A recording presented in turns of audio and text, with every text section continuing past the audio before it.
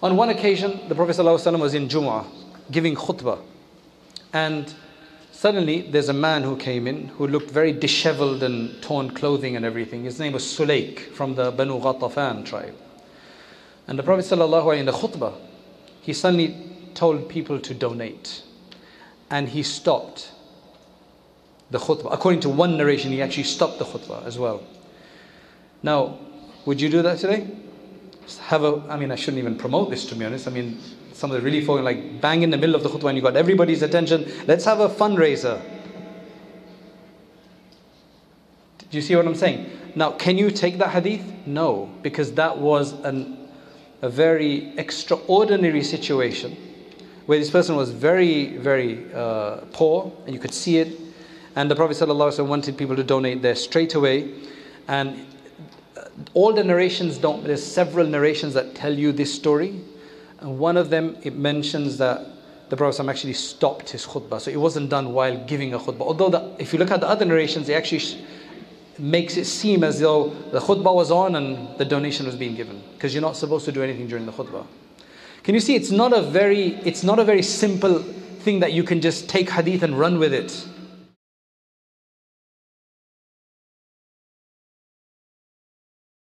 Assalamu alaikum wa rahmatullahi wa barakatuh. Bismillahir Rahmanir Rahim. Alhamdulillahi Rabbil Alameen. Wassalatu wassalamu ala al-mab'uthi rahmatan lil alameen wa ala alihi wa sahbihi wa baraka wa sallama tasliman kathiran ila yawmiddin. Amma ba'd. Qala Allah ta'ala wa'tasimu bihablillahi jami'an wa la tafarraqu. وقال تعالى بل هو آيات بينات في صدور الذين أوتوا العلم صدق الله العظيم. I'm going to just share some different anecdotes with you. This is not some kind of properly organized talk, because I think there's some number of thoughts that I have over this issue, and I also have a lot of relief that I want to share with you. Something I've been thinking about in just the last year. So, for the last 20 years, or maybe 25 years, there's been a massive brain drain. There's been a massive time waste. People going around, what's your madhhab? Why do you follow this? Why don't you follow that? Not any kind of serious discussion or constructive study, but what you're doing, what the majority is doing, what your forefathers were doing is wrong. It's a bid'ah. And forget bid'ah, it was kufr and shirk and dal and mudil and every swear word you can find. That was the discussion. Right? So that was for the last 20 years. Actually 25 years. I wrote a book on this subject in 1994 or 95. I think 1994, 95. It's been a long time. And the book was just trying to show the evidences for the Hanafi way of prayer, which is pretty much followed by and practiced by 50% of the Muslims around the world, minimum. That came under attack, that it's wrong. Right? So I remember at that time going to different countries in the world, and in some countries they were not willing to even provide evidence, because they said, no, we're pandering to the whole discussion. I think it was important to provide evidence. And alhamdulillah, now I can say in the last 2-3 years, there is, mashallah, aside from maybe a small group of madkhalis, I'm not really too well versed with the different names, but as far as I understand, aside from a small group of madkhalis who still are beating the same drum and have not matured yet in that regard, mashallah, mashallah, or other brothers who used to be anti-madhhab or Salafi or whatever the terms were at that time, alhamdulillah, alhamdulillah, we can embrace one another and live together as the Muslim Ummah should. And it's such a good feeling. Last 2-3 years have been amazing. And then this feeling of euphoria, this feeling of comfort and success and relief was shattered. I was in Australia this Ramadan, and people had stayed awake for the 27th night. And then we prayed Fajr, and then we were waiting for the Ishraq, and I had a little talk, and then I finished. And there was a newcomer there in the masjid. It's a very large masjid. There was a newcomer there. So after I finished, and generally after Fajr, there's a number of people that come and ask questions. And then after that, as I was going away from there, they brought this brother along and said, he's got a few questions. He wants to meet you. Assalamu alaikum. Where are you from, brother? And I'm in Iraq. He's from Iraq. I thought he was Saudi first because he was dressed like that, but he's from Iraq. Alhamdulillah, wonderful. I talked about Iraq, I talked about Baghdad, I talked about A'zamiyya, where Imam A'zam Abu Hanifa rahimahullah used to stay, where he's buried. But his purpose was something else. His purpose was, we need to discuss the issue of saying the Ameen aloud. And I was like, oh man, we've just 25 years of this, we've just, alhamdulillah, now in England we're relaxing. Ye kahan se aa gaya? Right? I'm like, come on, are you serious? People have just stayed awake for most of the night or much of the night. They've done worship. 27 more. He said, this is important, this is ilm, we have to study. I said, yes, this is ilm, we have to study, but you choose times for things and whether there's an appetite or whether it's even worth it. Because I was then told that he actually goes to different masajid and he engages people and confuses them like this. When I say confuse, obviously he wants people on his side. It was very polite though, this is one thing. It was very, very polite. Because generally who we've dealt with in the past, they were not very polite at all. Because they would just see that you are wrong, you are totally misled, you are totally deviant and I need to correct you. So they won't even listen to you. It was very difficult to get anybody to listen to you. But there's always good people among them, mashallah.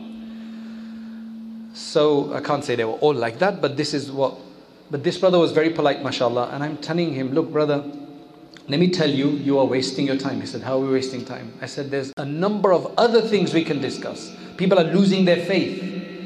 And the Ameen bil Jahr issue, meaning saying Ameen aloud or silently, both views exist in most madhhab. It's not a fard, an obligation at all. It's not an obligation at all. In the Hanafi madhhab, if you did it, you wouldn't be sinful, but it's preferable not to do it. Whereas in the Shafi and Hanbali madhhab as well, it's preferable to do it. But I'm sure if you missed it, it wouldn't be major wrong or anything like that. So why do you need to discuss this on a day like this, especially when people want to now go to sleep? Why would you want to discuss it? It's just that there was a mission. What it was is that whenever anybody, any group of people are driven with a mission to say that, look, you need to go and correct people, then they don't see night or day. They don't see black or white. Well, that's all they see actually. Then they want to just correct everybody because you're a man on a mission. If only people can replace that for a bigger mission, to save people from harams, to save people from shirk and kufr and atheism and all the other deviances which are out there, and to bring other people into Islam.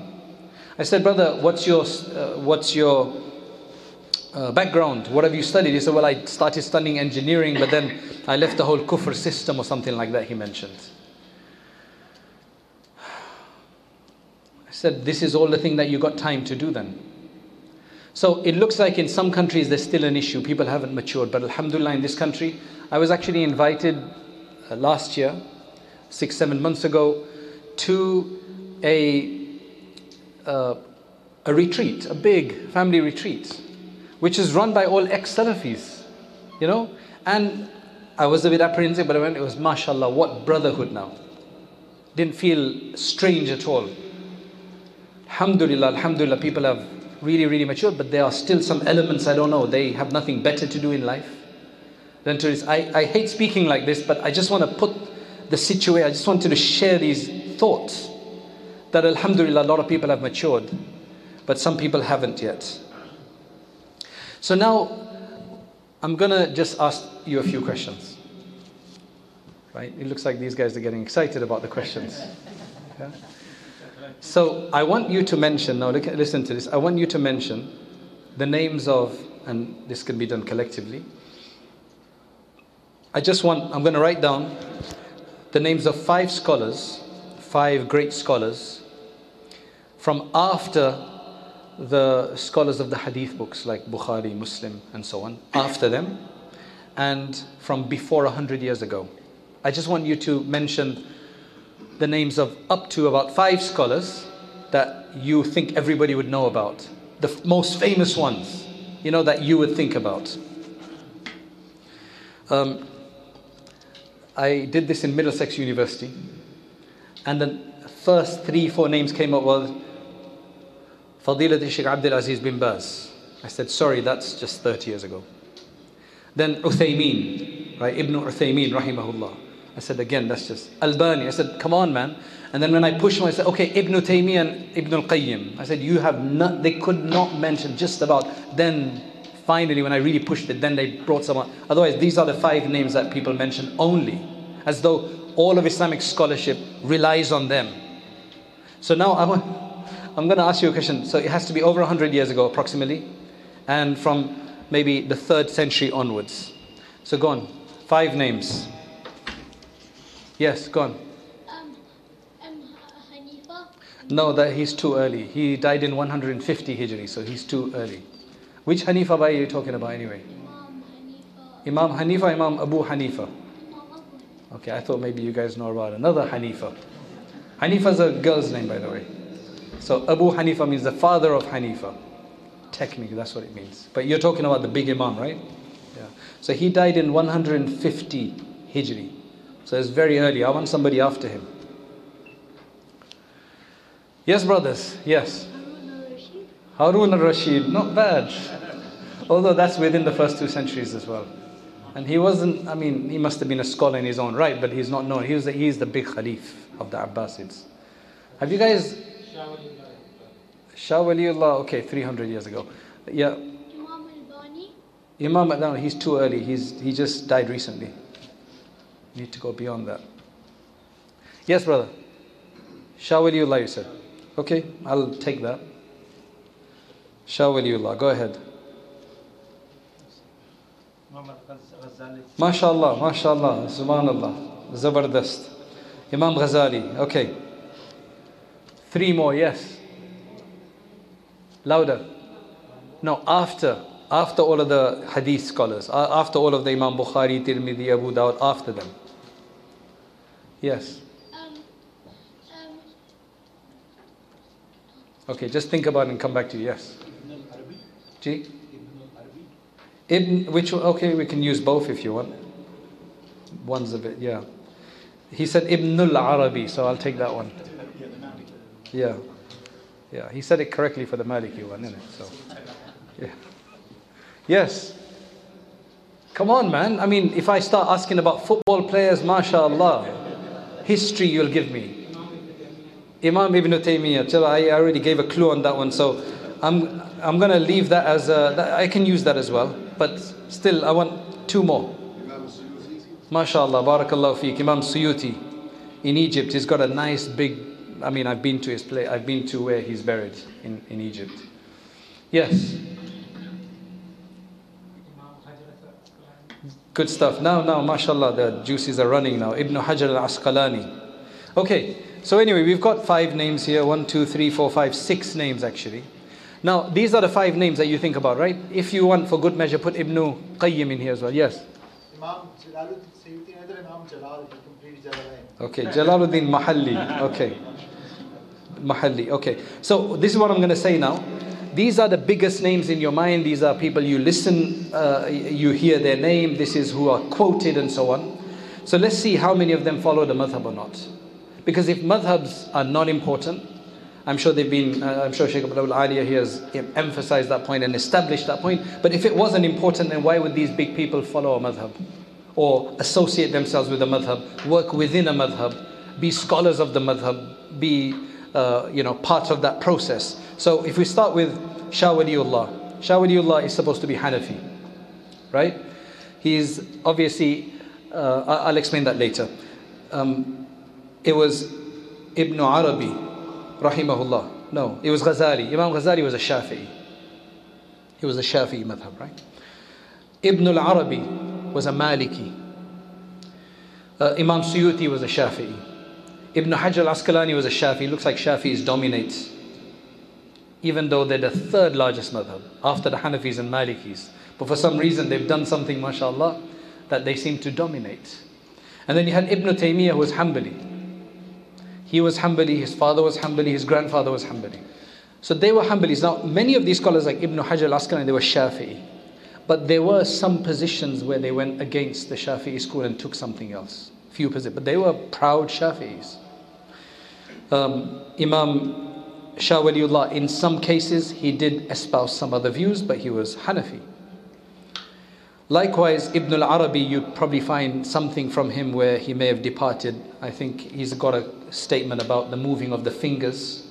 When you in Tashahud, the Malikis, there's a view in there to move the fingers. I think it's him who mentions that لأنه يشوش, it creates distraction. So, what I'm trying to say is that if you take even other big scholars of the Hanafis like Imam Tahawi, they were all within the madhhab, but because they were such great scholars and at a level of ijtihad where they could do this juridical analysis and endeavor on their own, they did depart sometimes. But they had a right to do that. But they were all within a madhhab. Yes, I will mention to you names of scholars that were outside of a madhhab. There have been, and there were a few famous ones, but they were a minority. You had people like Dawood al-Zahiri, Ibn Hazm al-Zahiri, the other Ibn Arabi, the Shaykh, he was Zahiri. So you have a minority who were Zahiri. Zahiri means they say we're going to take from the apparent meaning of the text. And there's a complicated discussion here about ijtihad and so on and so forth. But the overwhelming majority had a madhhab. In the last 30 years, this call comes about, don't follow a madhhab. So what should we follow instead? And this was something that I thought about for a very long time. What should we follow instead? And it wasn't sounding right. They said, let's follow Quran and Sunnah directly. I said, okay, let's follow Quran and Sunnah directly. All right, I've been dealing with this since the beginning, since the 1990s, and as Sheikh has as well, right? So I said something doesn't make sense. The reason is that if the call is, which is a beautiful call, follow the Quran and Sunnah directly. Recently on a radio TV show, question answer, somebody said, what madhhab did Imam Abu Hanifa follow? So my answer was that he followed the Hanafi madhhab, broadly speaking.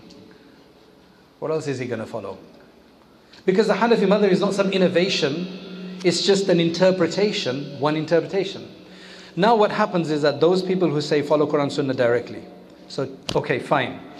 I'm going to take Bukhari, Muslim and many other hadith collections and I'm going to start to go directly, right, and find the hadith about the issue I'm dealing with and I'm going to follow that. Say, okay, are you happy now that I'm following this? Brother, what's your answer? Let me see, what is your opinion you followed? So I said, this is my opinion. He said, no, that's wrong. I said, but you said follow Quran Sunnah. This is the hadith. No, but this hadith is not the one that we accept, or is not the one that we would take as the view, because Ibn Uthaymeen or Sheikh bin Baz or Albani did not go with this one, they went with the other one. But I thought you said follow Quran Sunnah directly, and this is Sahih Hadith. No, that's not. You have to follow it through the lens of our scholars. This only hit me about 7 years ago, after about 19 years of banging my head on this, that what people are calling towards is just the fifth madhab. There's no Quran Sunnah. It is Quran Sunnah, but it's through the lens of a group of scholars. So if you take Quran and Sunnah directly, but it does not match up with what their scholars said, they will not accept it. So what they're saying is follow the Quran Sunnah through our scholarship, through our scholars. I said, well, then it's just my scholars against your scholars. My scholars are older. They've stood the test of 1300 years. They were closer. They were tabi'een. Imam Abu Hanifa was tabi'i, rahimahullah. They were closer to the time of the Sunnah in practice. Today, can you go anywhere in the world where you actually see the Sunnah in practice the way it was in the time of the Prophet ﷺ? No. So for example, technically, if I wanted to start a new madhab today, maybe technically I could, but it would be purely theory based. What that means is that I would just have the Quran and Sunnah text, and I would have to just apply that.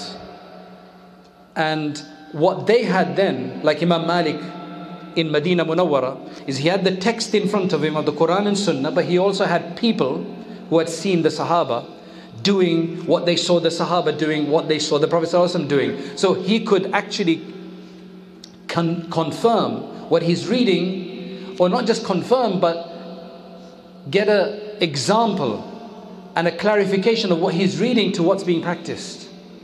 Same with Imam Abu Hanifa rahimahullah, because Ibn Masud radiyallahu, Abdullah ibn Masud radiyallahu, Ali and others had moved to Kufa. Numerous Sahaba had moved to Kufa, and obviously they had not started a new way. They continued to practice the Islam that they had learnt in Medina Munawwara. So now in Kufa, this had been spread there. Imam Abu Hanifa took from that heritage just within the 50 years that it was there.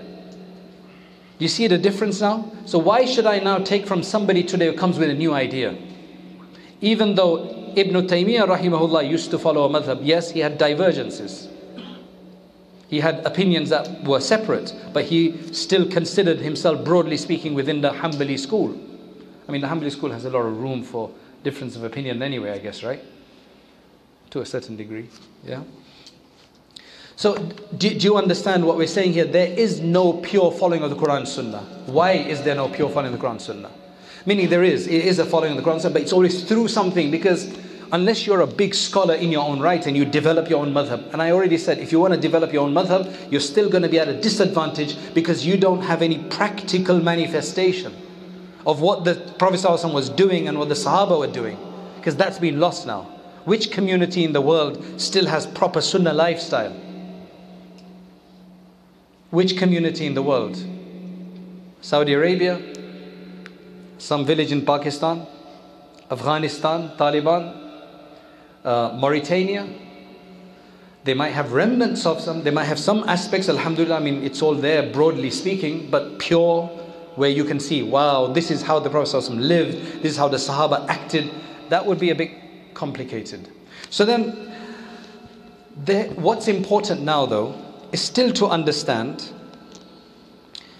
why there are differences. Why can't there just be one way? A lot of people, sincere people, like, why is there a difference of opinion? Why are we so divided? This is, there's utopian ideas in people's mind. They would love to just see everything in synchrony, everything to be one way. So a lot of people, if they don't understand this, they're like, why can't it just be one way? And that's a genuine question. Like, why can't it be one way? Well, there's good reasons for that. There's a ontological reason, which I'll talk about later, but there's a very practical, simple reason. And then there's a wisdom behind it. And there's other reasons as well. In the time of the Prophet ﷺ, different things happened. Different occasions arose. Different answers were needed. So for example, what's your name, brother? Saeed. If brother Saeed came to the Prophet ﷺ and said, look, I've got this question. So the Prophet ﷺ would respond to him based on his circumstance. Then, what's your name? Faisal. Faisal or Faisal? Faisal. Okay. The discriminator. Right? The distinguisher. MashaAllah. So Faisal comes, Prophet given another, based on his context, another response. One person came to the Prophet ﷺ, the discussion was about whether you can kiss your wife in Ramadan. He said no. Another person said it was okay. To another person, it was okay. Why? One was freshly married, the other one was veteran in marriage. Now, we don't know who came first, or if somebody doesn't know that this one was older, this one was younger, they're going to think this is a contradiction.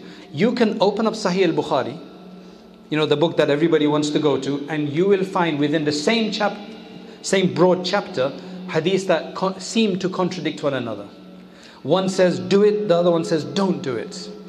If you look at any of these hadiths, like Sahih Sunan al-Tirmidhi, Imam Tirmidhi will have a chapter saying, the chapter of those who say it is permissible to do X, Y, and Z, and he'll mention a hadith under it. Then he'll have another, and then he'll mention who takes that view. Then he'll have another chapter in which he says, those who say you should not do this. And then he'll have the view of those as well. There's hadith for all of this. That's why it's very difficult to study Sahih al-Bukhari without a commentary. Very, very difficult. I mean, you'd be confused. Because it's just all many Sahih hadith put together. Right? With different different points of view, trying to, Imam Bukhari is trying to put through different points of view with it, but you need a comment. That's why there's tens of commentaries written in multi-volumes about this. So there's numerous examples of this I can give you. For example, Abu Bakr radiallahu anhu, all of his wealth, when he gave it for the expedition of Tabuk, all of it. From Umar radiallahu anhu, it was half. From others, when they went, like Sa'd ibn Abi Waqqas radiallahu anhu, when he wanted to give his in the path of Allah, he said no. وَالثُّلُثُ كَثِيرٌ. He says you can only give 1/3, and even 1/3 is too much. Leave it for your inheritors. Why did he accept it from Abu Bakr radiallahu anhu, half from Umar radiallahu anhu, and only 1/3? Oh, they were different occasions. So it depends on the person, how much the person knows they can rely on it. So what do you take from here? Are you allowed to give all of your wealth? Or aren't you allowed? The scholars will look at these hadith and they will decide, oh, this was particular context, it was a very specific person. Most people aren't like Abu Bakr radiallahu anhu. Abu Bakr radiallahu anhu was amazing. After he migrated to Medina Munawwara, the Prophet said, they were on their way to Medina Munawwara. It took them some time to get to Medina Munawwara. His father, who had become blind by now, Abu Quhafa radiallahu anhu, he'd become blind now. He started saying to Abu Bakr and his daughter, his granddaughter, Asma radiallahu anha, what has your father left for us? He's taken everything because they needed their supplies for the way. What has he left for us? So look at the daughter of this man. He was blind. Abu Quhafa, her grandfather, was blind. She led him to a pile of pebbles that looked like dirhams, that felt like dirhams or coins. Put a cloth over it and said, look, put his hand over it and said, look how much he's left for us. Meaning he's left all of these stones for us. He thought it was money, obviously. That's the family we're dealing with here. They can give 100% in the path of Allah and they'd be happy. And they won't feel disgruntled afterwards. But not everybody can do that. That was special, right? That's one example. There's a number of examples. There's another hadith in which Ibn Umar radiallahu anhu would narrate that the Prophet sallallahu alaihi wasallam said that the deceased, the dead person, is punished due to the crying of his house folk. So if you cry after somebody dies in your family, you're the person who has just died, that you're crying over, he's going to be punished because you cry. That's what it seems to say, right? However, Aisha radiallahu anha said that no, she knew the story, she knew the inside story because she was with the Prophet. She said that no, that was a very particular Jewish woman, that the Prophet stated this about a very particular Jewish woman upon whom her household was crying. So this is not a general rule. So you can see now, if somebody doesn't know that and they've just heard the one hadith, they're going to say, the deceased is going to get a lot of punishment if anybody cries. Right?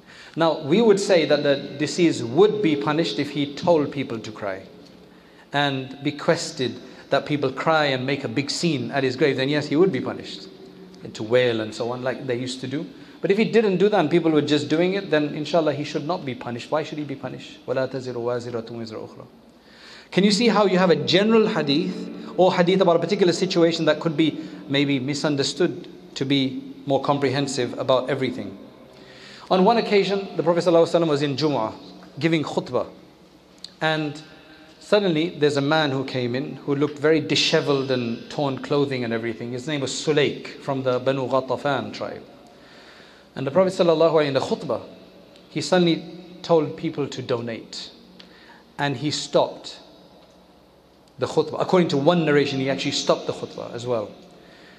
Now, would you do that today? I shouldn't even promote this, to be honest. Some of the really folk, like bang in the middle of the khutbah and you got everybody's attention. Let's have a fundraiser. Do you see what I'm saying? Now, can you take that hadith? No, because that was a very extraordinary situation where this person was very, very poor, and you could see it. And the Prophet ﷺ wanted people to donate there straight away.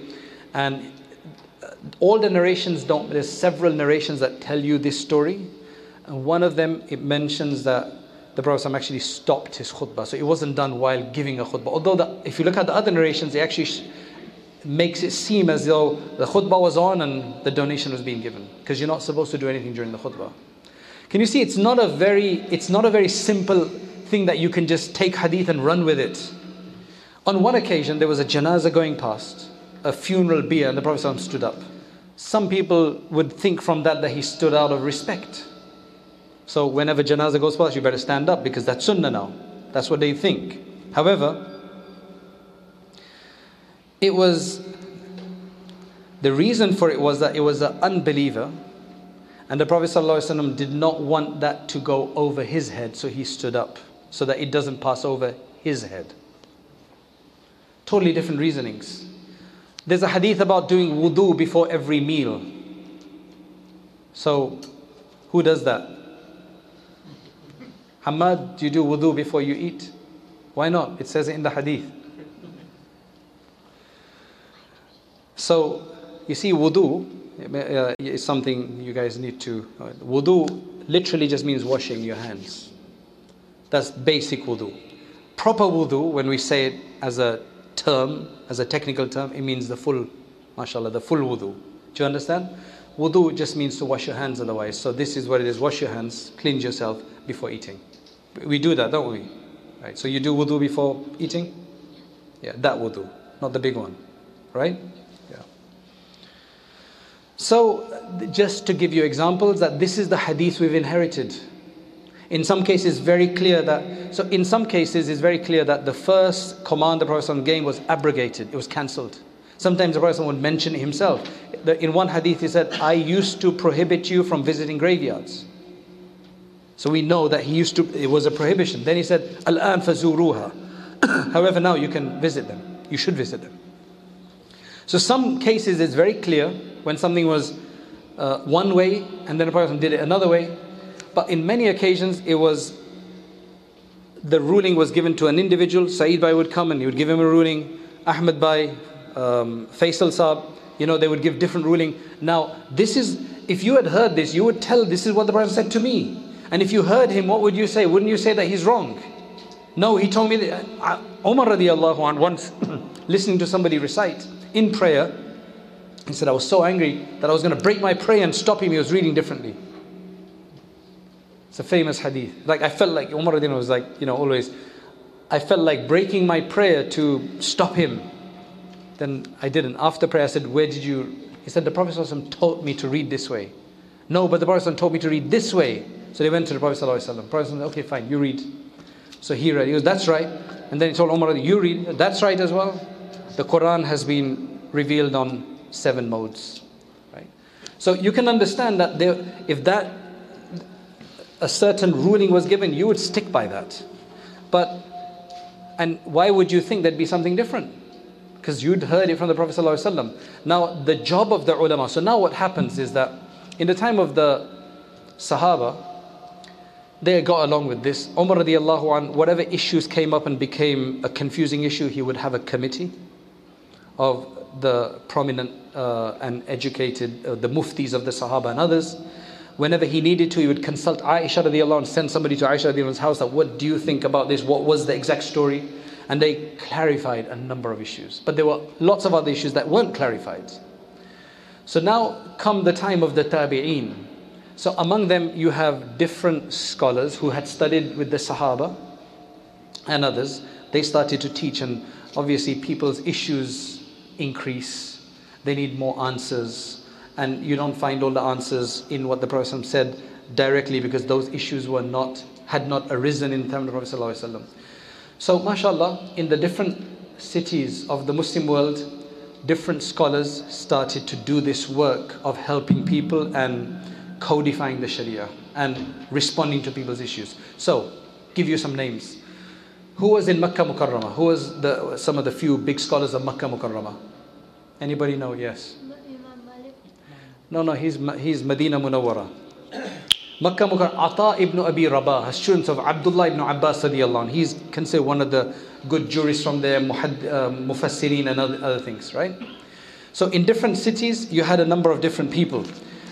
In Sham, they had many, but one of the biggest ones whose name came out, became well known. Who was the famous scholar of Sham? Imam Awza'i. One of the most famous muftis of Egypt, who did the similar work to Imam Abu Hanifa in Kufa. So Imam Malik was doing this in Medina Munawwara. Imam Abu Hanifa was doing this in Kufa. Before him, it had already started through people like Imam Nakha'i and all that. But when it came to Abu Hanifa, it just, mashallah, expanded. And he became the well-known, he left students. That's why he became the most well-known. In Medina Munawwara, it was Imam Malik rahimahullah. And there were others. Rabi'atul Ra'i, a lot of others. But these people, their work expanded and became well-known and was transferred and passed on to others. In Egypt, if you go there today, one of the most prominent people buried there is Layth ibn Sa'd rahimahullah. Layth ibn Sa'd. That is where the Egyptian caravans for Hajj used to depart from outside his maqam. Right? He was the scholar of Egypt. You know, you could say the Abu Hanifa of Egypt. Right? And then you had other scholars in other towns. They all basically informally started developing a madhhab. They never knew it was going to become a madhhab. They were just responding to people. They were just answering questions. They were just doing their job. So now, slowly, these four, even though Imam Shafi came so much later, and Imam Ahmad even after him, mashallah, can you believe it? That's ajib qubuliyah. Because they were older people than them, and their madhhab just waned and finished. Multiple reasons. Could be that they didn't have enough students to pass it on. You need, to get your message across, you either need social media, right? There was no social media, or students who relate to you. So Imam Abu Hanifa had some amazing students, Imam Abu Yusuf. There's multiple reasons why the Hanafi madhab dominated, right? Some reasons, Imam Muhammad wrote all of these books, but then other scholars, their students wrote books. But I think one big reason was that Imam Abu Yusuf, rahimahullah, is a direction of Imam Abu Hanifa, and actually a teacher of Imam Muhammad as well. These are the three main Hanafi scholars, right? Imams, founding Imams. He became the Qadi al-Qudat, the Chief Justice of the Abbasid Empire. And then the Abbasids had this inclination towards the Hanafis. Right? So they would generally employ Hanafi judges in there, and Abbasids had the world. Abbasids started in 132 Hijri. And they stayed until the 600s. That's like 500 years. Yes, their influence waned afterwards, though they were still the titular heads eventually afterwards. But initially they controlled everything. When you say Harun al-Rashid, Abu Ja'far al-Mansur and all of these other people. Yes, then we had a little bout of Mu'tazilis, and within them, even then there'll be some Hanafis and Mu'tazilis. Well, let me not get into that right now. That could be one of the reasons. Then after that, some of the major dynasties of the world, major ruling families and ruling factions or rulers of the world. So in terms of who are Arab, you've got the Abbasids and Umayyads, but the Abbasids were primarily Hanafi leaning. Umayyads is kind of before the madhab time. They were not, the madhabs had not been developed by then, 132 Hijri. And then you had the Seljuks, right? Primarily Hanafi. Although there's some interesting Shafi'i things going on in the Nizam al-Mulk and so on. Not figured that out yet. And then you've got the Ottomans, came later. Ayyubids were Shafi'is, because Salahuddin were Kurdish. Fatimids were Shia, they're the other Arabs. But then you had the Mamluks. Various different Mamluks, the Circassian Mamluks and the other Mamluks, Turkic origin. Samanids were Hanafis, right, up in the Uzbekistan area. And then the Ottomans for 600 years, or what is it, 500-600 years altogether, Hanafis. So that could be one of the reasons why it's Hanafi like that. And then it just developed. So the madhab of, for example, Ibn Jarir al-Tabari, rahimahullah, the madhab of Awza'i, madhab of Ibn Hazm al-Zahiri, the madhab of Layth ibn Sa'd, the madhab of Nakha'i, the madhab of all these others that were doing the same work, similar work at the same time, it did not last. That's up to Allah who He chooses. What I'm amazed about is Imam Ahmad came later. He's a student of Imam Shafi'i. And Imam Shafi'i, born in the year that Imam Abu Hanifa dies. Can you see how much later? Whereas this effort had started before. But mashallah, Allah accepts him. I don't know why. You can obviously go into that, of why that's the case. Now, if you want, and you want to follow Ibn Hazm al-Zahiri's madhab, well, you'd have to try to find all of his opinions, and then there must be a very good reason why you want to do that. Because there's just no development. There's no development on that. Nobody's developed it. the Hanafi, Shafi'i, Maliki and Hanbali madhhab have been developed. And I would probably say that from a fiqh perspective, Hanafis and Malikis are probably more developed than the Shafi'is and then the Hanbalis. You can just correct me if I say anything weird about the Hanbalis today. I would put the Shafi'is before the Malikis. Oh, you'll put them before? Yeah. Okay. I think in terms of nawazil, they're modern novel issues. Yeah, maybe in just basic ijtihad and so on, they're very high up there. But in terms of new issues, new fatwa, the Malikis are really up there. They're the only two madhabs who rule under an empire as well. That's true. Yeah, that's right. The Malikis under the Banu Ahmar, the Murabitun, and a number of these North Africa and Andalusia. Yeah. The Andalusian Umayyads, they must have been Maliki as well then. Yeah. MashaAllah. It's an amazing history you should read. Get off your football for a while.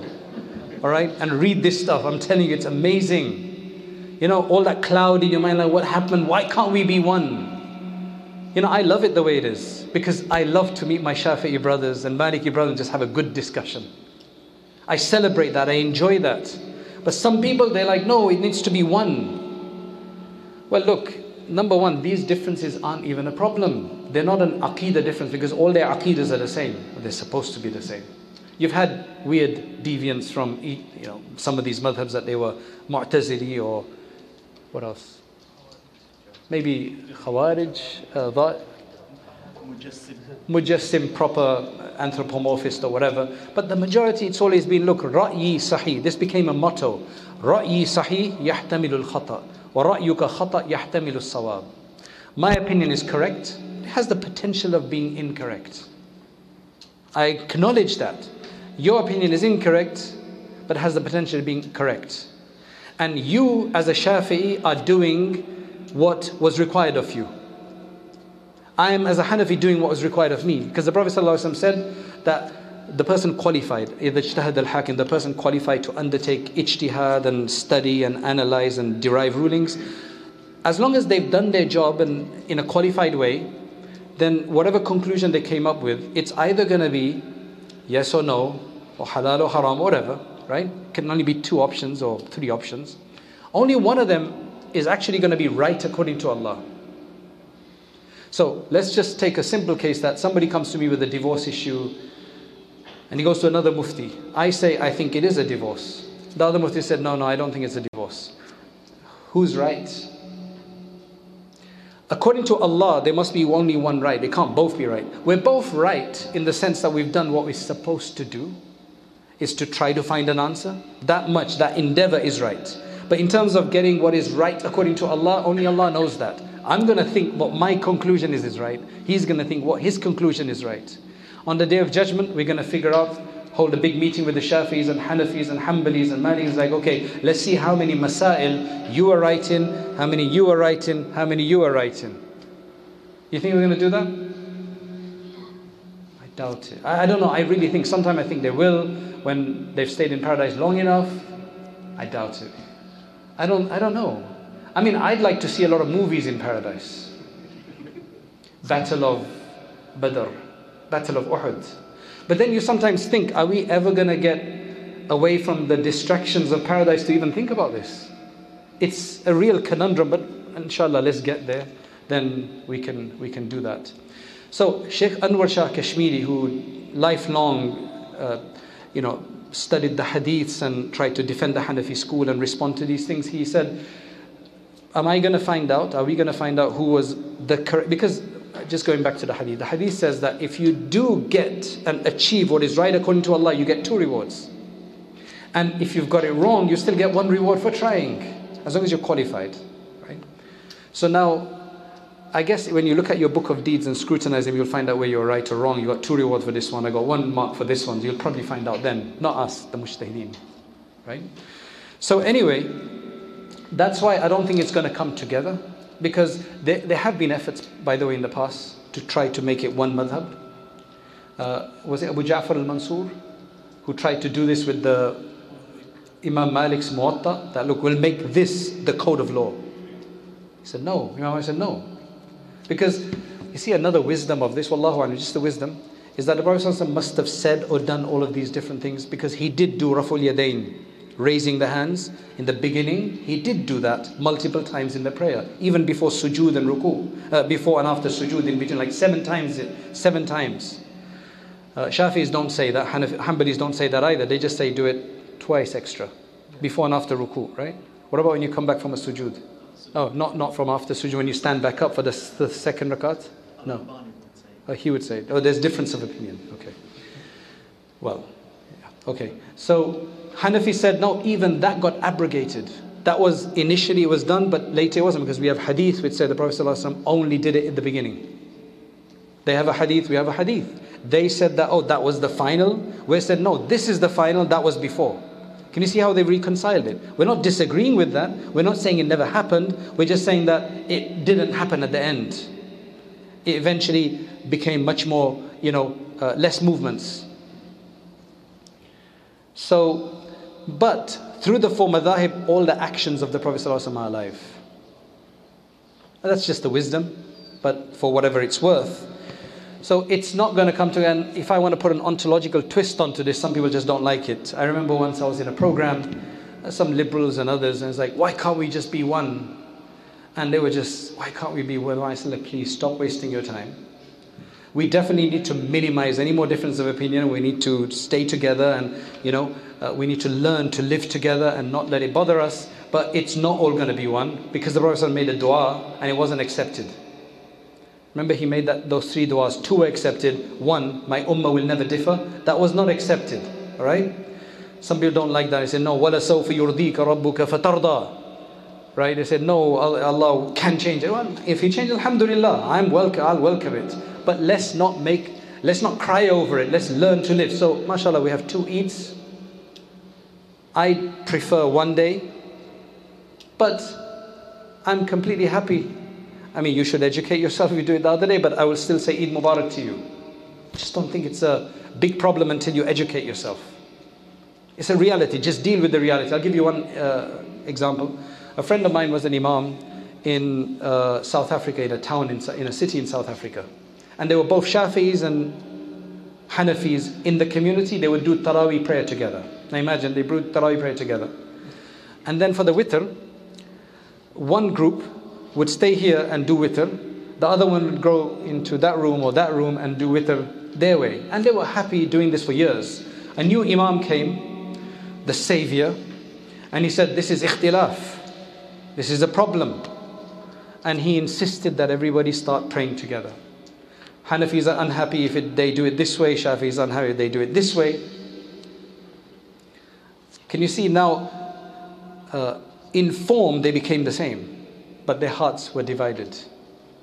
So this same Australian brother, right? This same Australian brother, I said, we don't need to, now these are some normal arguments. He said, they had 4 mihrabs in the haram. I said, do they still have it? He said, no. So I said, why are you talking about it for?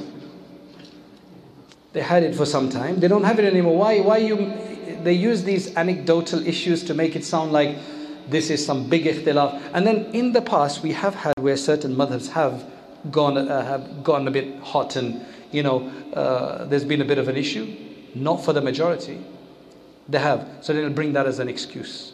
From 1300 years or 1250 years or 1300 years of this. Oh look, this is what happens. You're the one creating the ikhtilaf here. Stop creating ikhtilaf. To be honest, if somebody came and said, you want to follow Albani or Abdul Aziz bin Baz or whoever, and they want to pray differently, Mubarak, do it.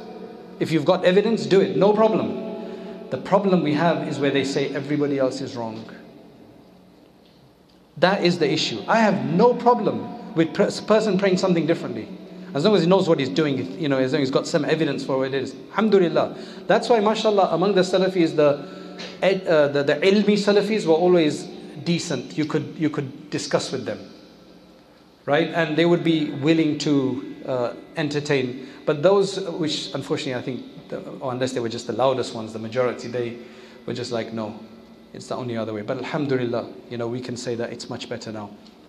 So I think that's the reason why there's only 4 madhabs left today. And the Hanbali madhab has just got a resurgence. Alhamdulillah. Huh? Inshallah. Inshallah, all the madhhab have to stay. But the Hanbali madhhab was really, really, you can say, an oppressed madhhab in a sense that those who were Hanbalis, they thought they were something else, so I don't know. But alhamdulillah, people are turning back to madhabs now, which is amazing, alhamdulillah. But it's been such a waste of 25 years, and I pray to Allah that Allah doesn't allow us to waste time, because we could have done so much more. You know the amount of books that were written, the amount of lectures that were given, the amount of arguments and debates that took place, websites, and subhanallah, what a waste of time. Isn't a madhab saying they're saying is correct but could be wrong, and other madhab is incorrect and could be right, suggest that they don't accept all madhab are on haqq and believe that I am more right than you are? Bismillahir Rahmanir Rahim. That's what I was speaking about earlier, that for you to think that you are definitely more on the right is necessary. How can I think I'm going to give this fatwa but I'm wrong? So yes, definitely the fatwa that a madhhab will give, they have to think it's more correct, but they're also willing to acknowledge that it could be wrong. If we can have a discussion, it could be wrong. And your madhhab is wrong, meaning your opinion is wrong, but it has the potential of being correct, if you can prove it. Right? However, as I mentioned, we're both doing what is correct, because you had to undertake the effort to reach a conclusion, and you've done that. You'll be rewarded at least once, and I'm hoping to be rewarded twice. So they're both correct in the sense they've done what they're supposed to do, but according to Allah, only one of them is actually correct. And I have to think it's my one, otherwise why am I following that view? Anything to add? Take both of them. Perhaps also it will help to understand the words that we're using, right, on the truth. We can use those words in different ways. So when we're talking about a madhhab or a fiqhi fatwa opinion, then as Shaykh Abdurrahman has said, in the case of two different scholars giving two opposite fatwas, this is halal, this is haram, it is a divorce, it's not a divorce, and they are both qualified and they've gone through all the necessary knowledge-based criterion to give the fatwa, then both of them fall under the hadith of the Prophet, which Shaykh Abdurrahman indicated to. When a judge strives and makes a judgment and is correct, he will get 2 rewards, and if he errs, he gets 1 reward. Who gets 2 or 1? That's a hereafter question. Under no situation are they sinful. So in that sense, they are both, in the broad sense, on the truth. They haven't left the truth. However, in the specific sense, one of them is right and one of them is wrong, but both of them are on the truth, such that Allah rewards them. It's just that He rewards one of them twice as much. But under no case does Allah consider them a sinner. And a non-scholar who in good faith follows that fatwa or follows the other fatwa, certainly not knowing better, trusting the scholar, they too are within the broad sphere of following the truth, and they too are not sinful. What I've said here is something on which there is an ijma', a consensus about, that no scholar would differ. Okay? But the point is, why would a mufti give a fatwa, he is divorced, when the mufti believes, no, actually he's not divorced? The mufti would be sinning then. So of course if a scholar, or even an educated layperson, if I can push it that much, says, I choose to be a Hanafi or a Maliki for X, Y, Z reasons, rather than a Hanbali or a Shafi, then inshallah they've chosen because what they feel might give them closer to the truth, as opposed to, I'm just a Hanafi because that was the only lot of scholars in my city, or I'm a Maliki because everybody in my family is at Maliki. Same thing with a layperson. If he's a convert or she's a convert and decides to choose the Maliki or the Hanafi madhhab because it's more easily taught and accessible, or because they feel that it's the truth, fine, alhamdulillah. Then they feel that this is more true than, this is more right than the other one, but they're not saying that others are outside of the truth. So we have to understand the difference between the general truth and specifically being right and wrong. And beyond that, it should be plain sailing, inshallah. Imam Ibn Taymiyyah has a point. He said, the errors that, the social harms that will arise from the error of a qualified scholar is far, far, far less than the social harm that arises because of being bigoted or jealous or overzealous on the ijtihad of the scholars. Because as long as the scholar does his thing, it could be her, but does his thing, then Allah's barakah and madad is there. 2 rewards or 1 reward, but it's a reward, it's a madad. It's outside factors that make it worse. One more thing. Salafi scholars, if we are talking about Bin Baz al-Albani, Sheikh ibn Uthaymeen, even Salafis don't realize, and this is something, it's checkable. So personally, myself with a group of brothers, back in late 80s, and then again in the early 90s, we asked Sheikh al-Albani, passed away in 1999, that we in the UK, what should we do? Should we, first of all the Salafi scholars, none of them ever said a layperson can go back to the Quran and Hadith directly. They consider that to be worse than fornication, drinking, like the rest of the scholars. Why? Because it's talking about Allah's religion without knowledge. Salafi foot soldiers, some of them say it, but they have no precedence from the scholars that they're following. This is very clear. What they do say, which causes confusion, is they say when a person who studies fiqh gets to a particular level where he can disagree with his madhhab for another madhhab on one issue, then he has an obligation to differ from his madhhab for another madhhab on that issue, just like apparently Shah Waliullah did when he left the Hanafi madhhab for a Shafi ruling and so on and so forth.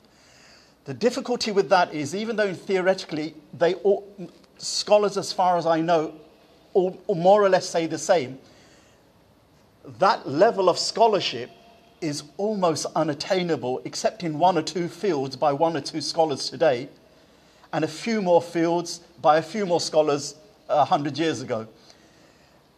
They weren't talking about people who are not qualified in fiqh, like me, who's not even done iftar or anything like that, who's just following the school, that, oh, I can now pick and choose because I've reached that level.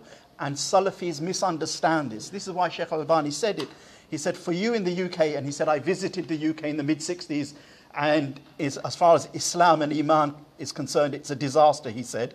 You should all make hijrah, right? That's what his advice was to us. He said, however, whilst you're packing your bags, he said, you should follow the dominant fiqh of what is being taught here. He said, because following qualified Sunni fiqh is better than doing DIY ijtihad, because one, you're always going to be under the madad of Allah, and the other one, you're always going to be sinful, even if you're right. And then he quoted a hadith, he said, even though fihi nadhar, he said, I believe there's some weakness in the authenticity, but the meaning is correct. When a person interprets the Quran who's not qualified, even if he's right, he's sinful. So if a person who interprets fiqh and fatwa, even if he's right, and not qualified, even if he's right, he's sinful. That was his advice. The advice that he gave 5 years later was, I have written a book based on the madhhab of Imam Shawkani. I can't remember the name of the book, Durr al-Madiyya. It's an A to Z book of fiqh. If you want, you can follow that. Ibn Uthaymeen was always, follow your madhhab, and if you reach a qualified station after 10, 20 years, then do what is obliged upon you for your ijtihad. Ibn Baz the same. I actually don't know any of the major Salafi scholars, and their fatwas are available, who's ever said to not just a layperson, but to a half-baked student of knowledge, a mutafaqi, that actually go on and weigh up the affairs. How that got into the dawah, and why it's become the dominant view for so many early years, who knows? Someone maybe can research that and work that out. But from day one, Ibn Uthaymeen was as clear as a whistle. Sheikh bin Baz was pretty clear. Al-Albani, sometimes you could listen to his fatwas and misunderstand, and sometimes you could get it on the dot. So there was a bit of ambiguity there, but none of them actually said the non-qualified. They were Sheikh ibn Uthaymeen, when I met him in 1999, 6 months before he passed away, and told him that was what was going on, he just kept on making istighfar. istighfar, and he didn't say anything after that, and I felt embarrassed to carry on the majlis because I kind of we upset the sheikh, so we just left. Okay, we've got a question here. Scholars in the same madhhab carry different views. How does the layman determine what the correct view of the madhhab is? Bismillahirrahmanirrahim. So today you're going to find scholars of the Hanafi school, and they'll have differences of opinions. Those are not necessarily madhhab opinions as such. They're based on, maybe most likely they're going to be based on modern issues. So with every madhhab, it has to continue to develop, to deal with the modern issues that come out. And in the last 40 years or 50 years, the world has changed as it's never changed before, that as much as that. So there's been lots of issues, everything from cloning to artificial intelligence, gender change. There's just so much. So clearly it's going to be very difficult for all the Hanafis to agree on one thing, all the Shafis to agree on one thing. So what we generally suggest to individuals in that you pick up a group of 1, 2 or maybe 3 scholars within the madhab that you follow, because there's many scholars in the Hanafi school. Pick 1 or 2 muftis and just go with that, what they say. Otherwise it's going to get very confusing to go to different muftis, and there's going to be a lot of confusion, a lot of nas will come into there and so on. And how do you pick these muftis? Somebody that you trust for their knowledge, their integrity, their righteousness, their piety, their past record. And so that's what I do. I have questions, so I would look up to maybe Mufti Rada al-Haq Sahab. One of my teachers is actually in the UK right now from South Africa, and Mufti Taqi Usmani would be another person that I would consult, and so that's what you would do. If you're so today you're going to have quite a few differences in many masail within the Hanafi schools and scholars themselves, right? Because it's just inevitable that so many new issues, how do we deal with it? There's a number of questions. Can you switch madhab, or can you convince other people to follow your madhab? Will you be sinful for doing that? So you can switch your madhab, but you can't keep playing musical chairs with it, because you're not going to get anywhere with that. Once you allow your nafs to come into that okay, I'm going to do this madhab because they allow maybe combining between prayers. I'm going to take this madhab because they allow shellfish, the creepy khaba'ith of the earth, of the ocean, right? Lobsters and things like that. Or for whatever reason, right? That's not the right reason to follow. You generally follow based on access, where you can get answers. I've had cases where you've got somebody from a Hanafi background and suddenly I see him doing Raf'ul Yadayn. So I said, brother, I thought you're Hanafi. He said, no, I've actually become Maliki. So I said, why are you raising your hands for them? Right? Malikis don't raise their hands either. It's just that you get some people who are a bit rebellious. They just like to be different from their community. So he thought, it's cool to raise my hands. So why are you picking another madhab? Mainly, you should pick according to access, so that you can actually get somewhere with your madhab, right? Don't just have this idea that, oh, this madhab is exotic, so I'm going to have this, right? It's not one of those things. It's just real, practical. That's what it is. And number 2, if you get a bit more advanced and you find dalail, the proofs persuasive of certain madhab mostly across the board, you like their methodology, their usul, because you've got to that level, then you can change to that madhab if you want to. We've had lots of scholars who've done that, like Imam Tahawi and many others. So that's based on academics. But every week you take a different opinion, that's the issue. Can you encourage people towards your madhab? I would only do that when I see people lost, when people see confused. That look, you've got access to this, do this. But if I see somebody who's very happily Shafi and they've got the access, I'm absolutely happy with that, right? So you don't want to do anything fanatical. You don't want to do anything because you think only you will go to Jannah, right? Or that Isa alayhi salam is also going to be Hanafi when he comes, right? There are some people who believe that. Maybe he might be. Okay? So you don't want to do it for those reasons. But if you want to share because, mashallah, you found a source to study and you found a lot of comfort in that, then yes, you can share. It just depends on why you want to share something. lest we forget, going back to the end of my talk, remember a madhhab is a means to a goal. The goal is Allah. And it's very difficult, other than prayer and a few other details, to know, for example, the difference between Sheikh Abdurrahman and myself. He's Hanafi, I'm Hanbali. Actually, that forms, in one sense, that forms a very small part of our Muslimness life. We don't meet each other, we don't meet you, and you don't meet us as Hanafis or Hanbalis. We meet each other as Muslim brothers. Secondly, the 6,500 verses of the Quran, 500 are ahkam, 6,000 are beliefs, history, morals, ethics, spirituality. That's really what defines us. So this is why it is so practical to have a curriculum, a madhhab, that tells me the basic halal and haram, tells me that, you know what, now that I'm going to start my big wudu, not just washing my hand, my wudu for prayer, that I know there are 6 conditions in the Hanbali school, 6 conditions that make my wudu valid or invalid. If I fulfill them, it's valid. There are 8 obligations, 8 wujub in wudu that I have to do, but they're not conditions. It's fantastic, rather than the impossible mission of working all of this out from hadiths, or now and again listening to a scholar. How am I going to learn all those conditions? And I just want to learn the 6 conditions and the 9 obligations and this, that, and the other, so that I can get it out of the way and I can just do wudu according to what is valid in my Lord's eye, so that the rest of my life I can try to stand before Allah with a heart that prays to Allah as well, knowing that my fiqh is sound Sunni fiqh. So madhhab actually is something that I just need the easiest way to get qualified answers, and that is madhhab. But beyond that, that doesn't define my Muslimness. But it's an essential part of my Muslimness, without which, if I don't have sound outward fiqh, the outward rules of prayer, the outward rules of fasting, then there is no inward reality. There is no haqa'iqul iman. There is no suluk. There is no tasawwuf.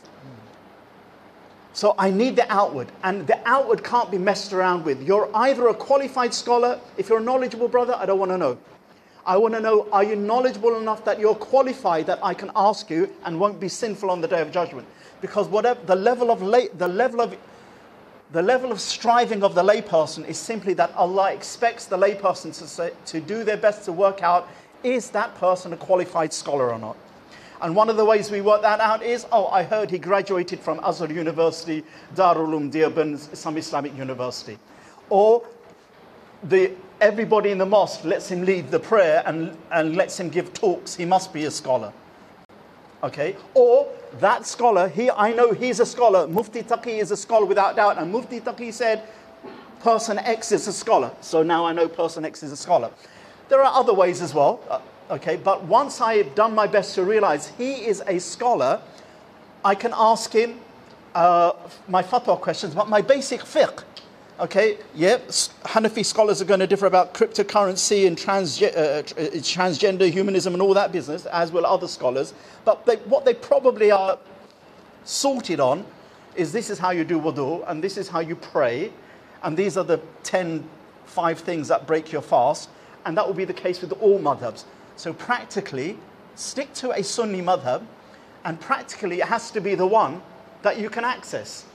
If I don't speak Arabic, it's very difficult for you to access Hanbali school. There are a few Hanbali texts in English now, over the last 4 years, but they need commentary, and there are very few Hanbali sheikhs teaching. In this country, 90% of the Muslims have an Hanafi attachment. There is a large Shafi contingency. In the last 10 years, there's been a growing Maliki contingency. And all those 3 madhabs are very practical to learn, the Hanafi being the most practical.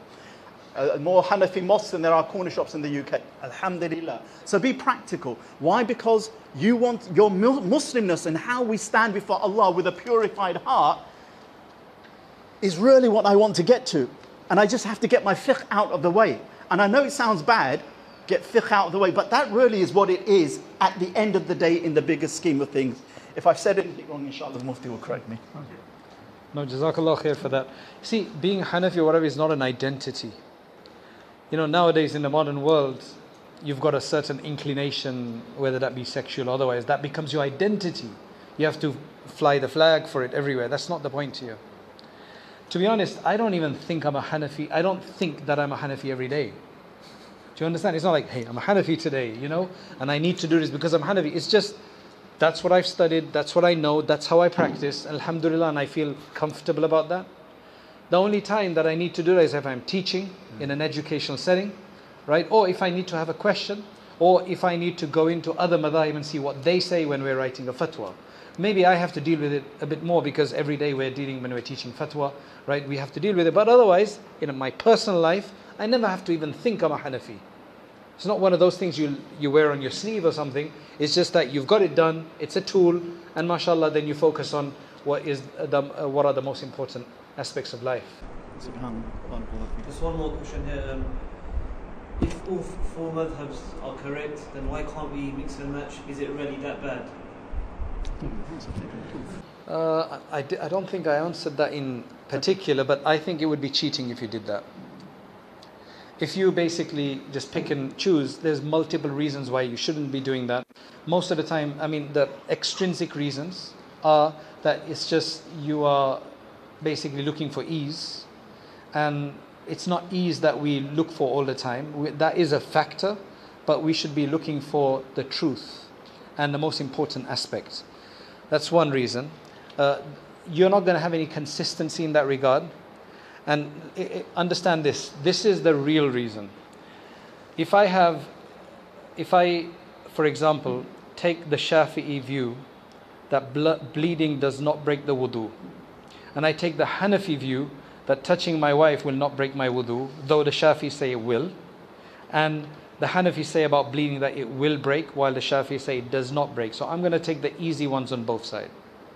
Why not? They both done their job. It's fine. I should be able to take it, right? Problem is, I'm taking conclusions from two different frameworks that are contradictory to one another.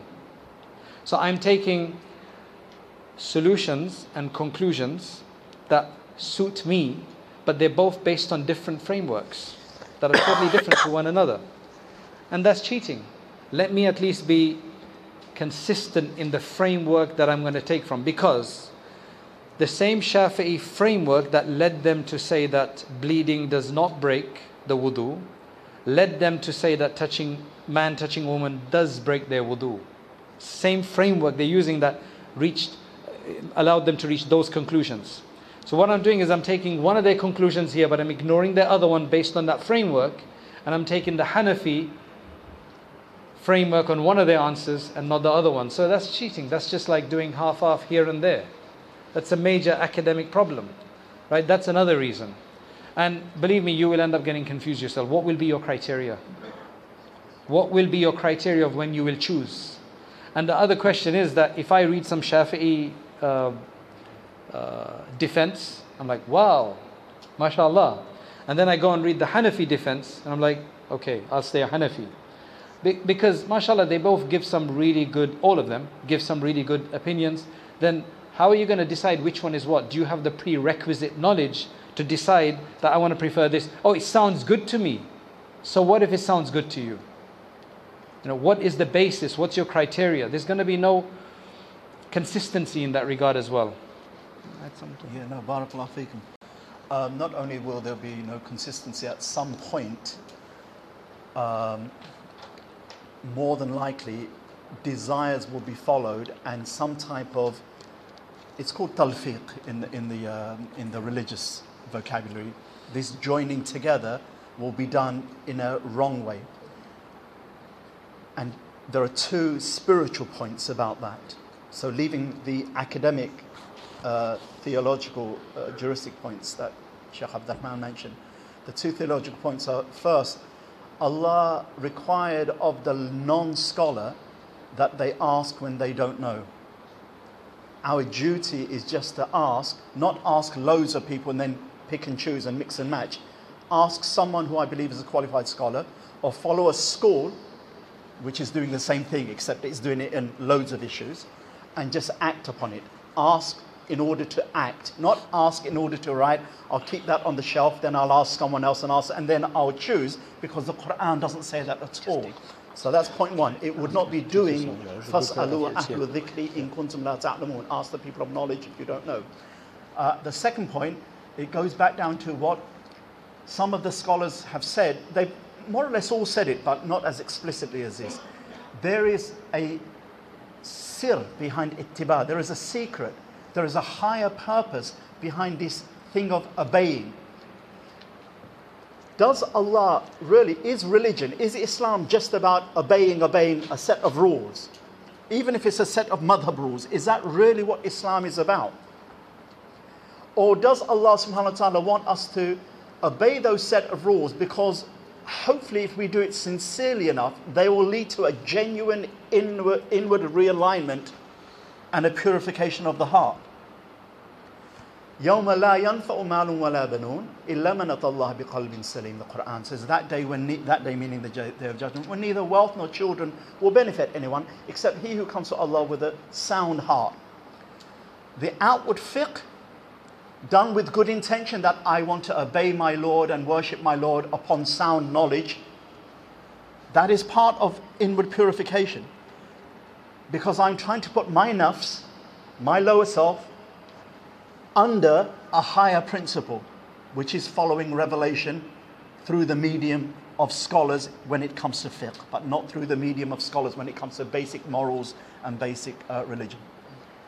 But now put my desires, my whims, my ego as the criteria, and that will judge revelation. And so it's important that we remember the sir of ittiba, the secret or the wisdom behind following, scholarly proof and tradition is يَخْرُجُ الْإِنسَانِ مِنْ مُرَادِ نَفْسِهِ إِلَى مُرَادِ رَبِّهِ. That we learn to give up our own desires and likes and align them with the likes and the love of our Lord subhanahu wa ta'ala. And the madhhab has been not just academically successful, but it has been practically successful because it has gelled the Muslim communities together for close to 1400 years. The non-madhhab way, Sheikh al-Albani in the last years of his life has at least 3 sittings where he says, unfortunately, most regrettably, this is his view, whether we may not share it. He says the Salafi dawah and the Salafi knowledge of this is sahih and this is da'if and this is this has moved on quite well. But the tarbiyah has been a disaster even up until now. Definitely. And what tarbiyah was he talking about? Actually, my personal opinion is that tarbiyah goes down to the Salafi knowledge. There's a question about this, but leaving that, the tarbiyah, because actually, leave the madhabs. Even if you were to say follow bin Baz, al-Albani, Ibn Uthaymeen, but it doesn't become that. That's why you find amongst even well-intended Salafis, the rivalry, the faction between them. If you Hanafis think you got it bad, try being a Salafi who actually deviates from the line of another Salafi and you'll know what bad is. It's crazy. And it's something that the scholars themselves recognize, and it's something that they bang their heads against for the last 10 years of their life. And what's quite upsetting is, so they're all in their 80s. They die in 1999, bin Baz 1999, al-Albani 1999, Ibn Uthaymeen 2000. And the first 2 are in their mid-80s, and the second one is just in his early 80s when they pass away. And they've never seen such disunity, fracturism, and schisms as they did with these people who call themselves Salafis. And that's why Ibn Uthaymeen was forced to say, look, there's an obligation to follow the ijma' of the Salaf. Here is the ijma' of the Salaf. But that lot called Salafis, no. And he says, notice the difference. The ijma' of the Salaf and then his called the Salafis. Follow the Salaf, not the Salafis. Now, Salafis are working out who was Ibn Uthaymeen saying to. Was it the Madkhalis? Was it this? Was it the Sururis? No. He was just saying, look, you've messed it up. And that same fatwa says, you're differing over ijtihadi matters. It's not permissible. Valid ijtihadi matters. 2 rewards, 1 reward, but Allah's madad. This can only happen when we lose Allah as our goal. And I don't want to scare us, but it can easily be done.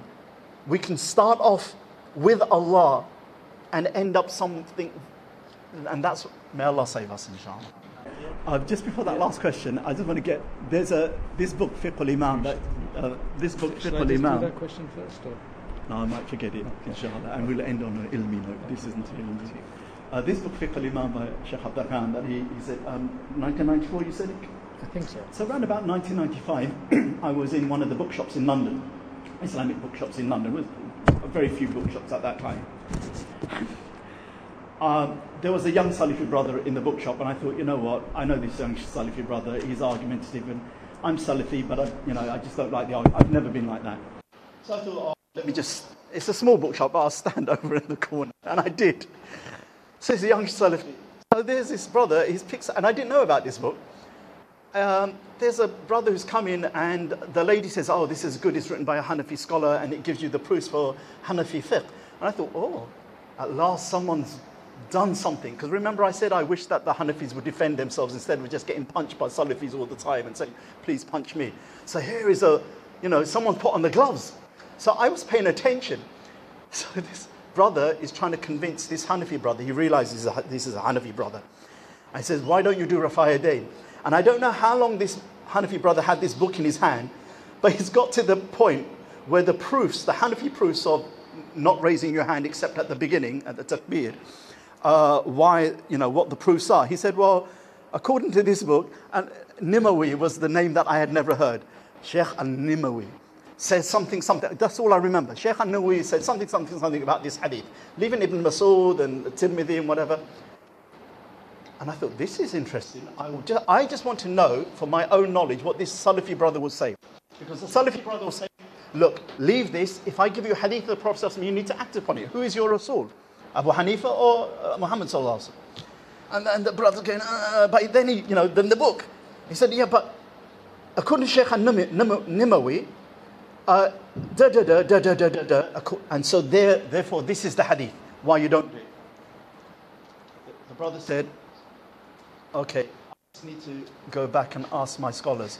And at that point, I moved across from the end of the bookshop to here. I said, hold on a minute. I can't leave this.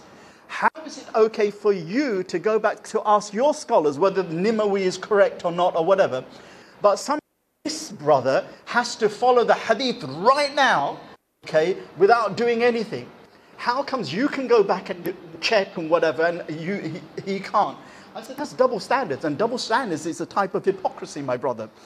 I said, either you allow him to go back and say why he doesn't have to act on the hadith of Ibn Umar in Bukhari, like the Shafis do, or you have to right now change your way of praying, okay, and if it's Asr prayer, which is going to be Asr prayer, you and I will go downstairs in the basement and you and I will pray, but you will leave that part of the prayer. And it was a part of the prayer, not doing Rafa'adain, that Salafi is finding incredibly excruciating not to do.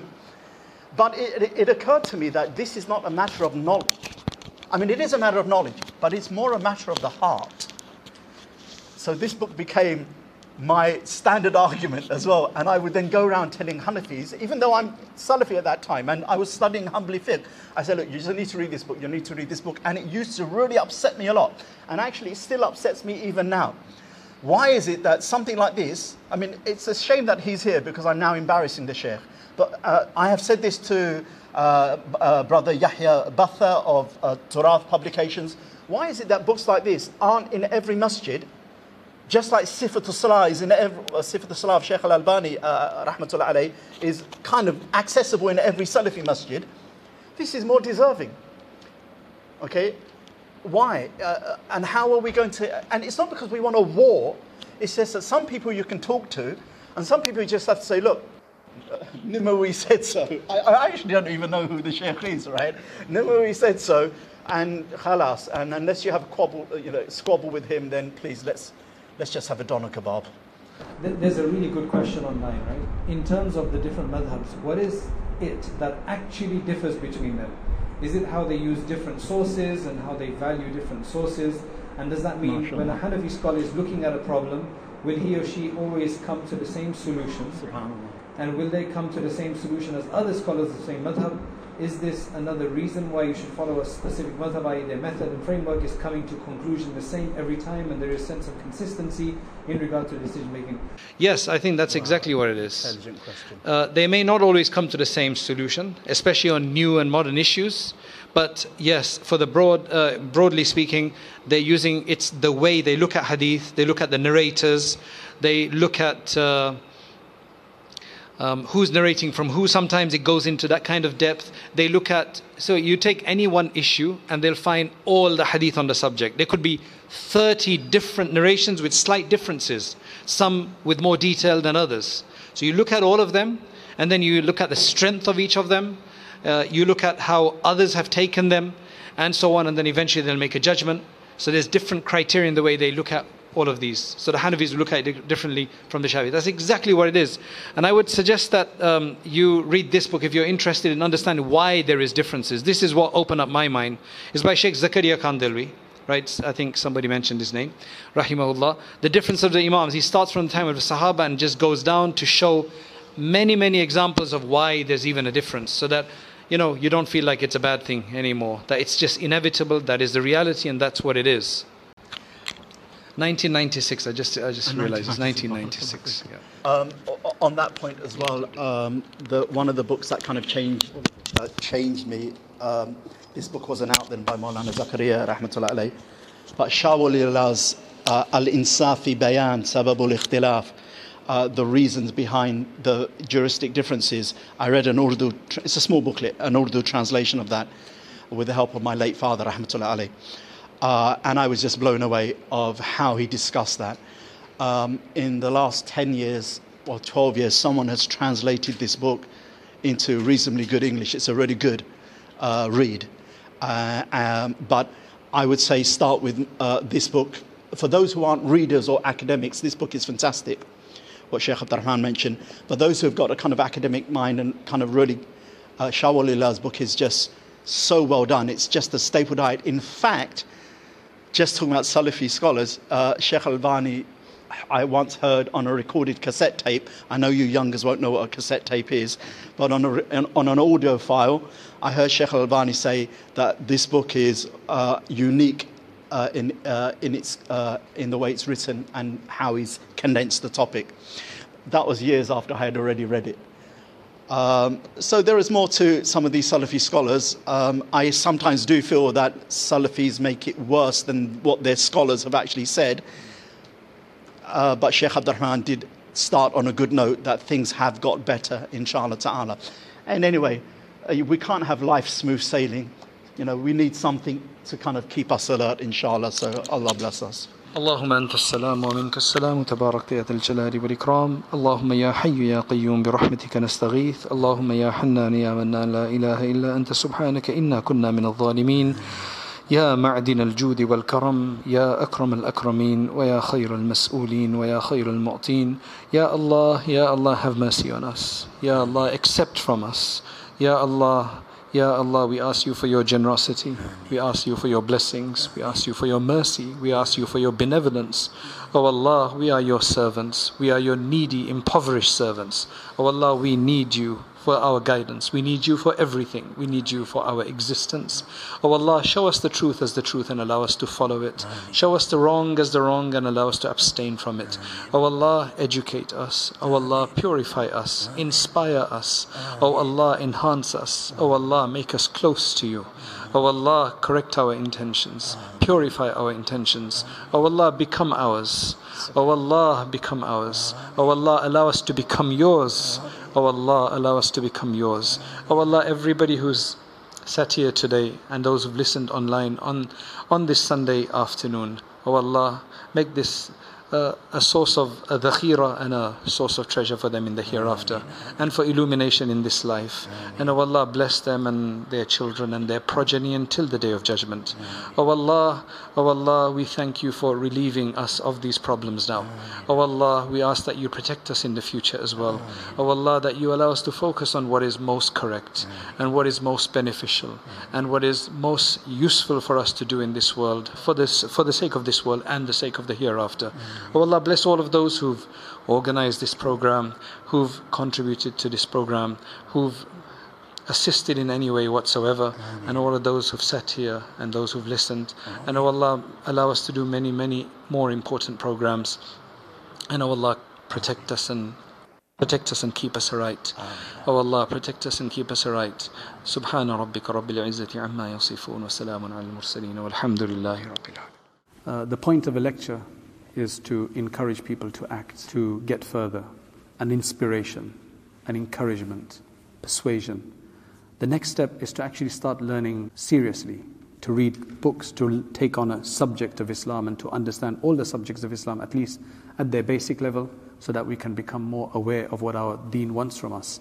And that's why we started Rayyan courses, so that you can actually take organized lectures on demand whenever you have free time, especially, for example, the Islamic Essentials course that we have on there, the Islamic Essentials Certificate, which you take 20 short modules, and at the end of that, inshallah, you will have gotten the basics of most of the most important topics in Islam, and you'll feel a lot more confident. You don't have to leave lectures behind. You can continue to leave, to listen to lectures, but you need to have this more sustained study as well. Jazakallah khairan. Assalamu alaikum wa rahmatullahi wa barakatuh.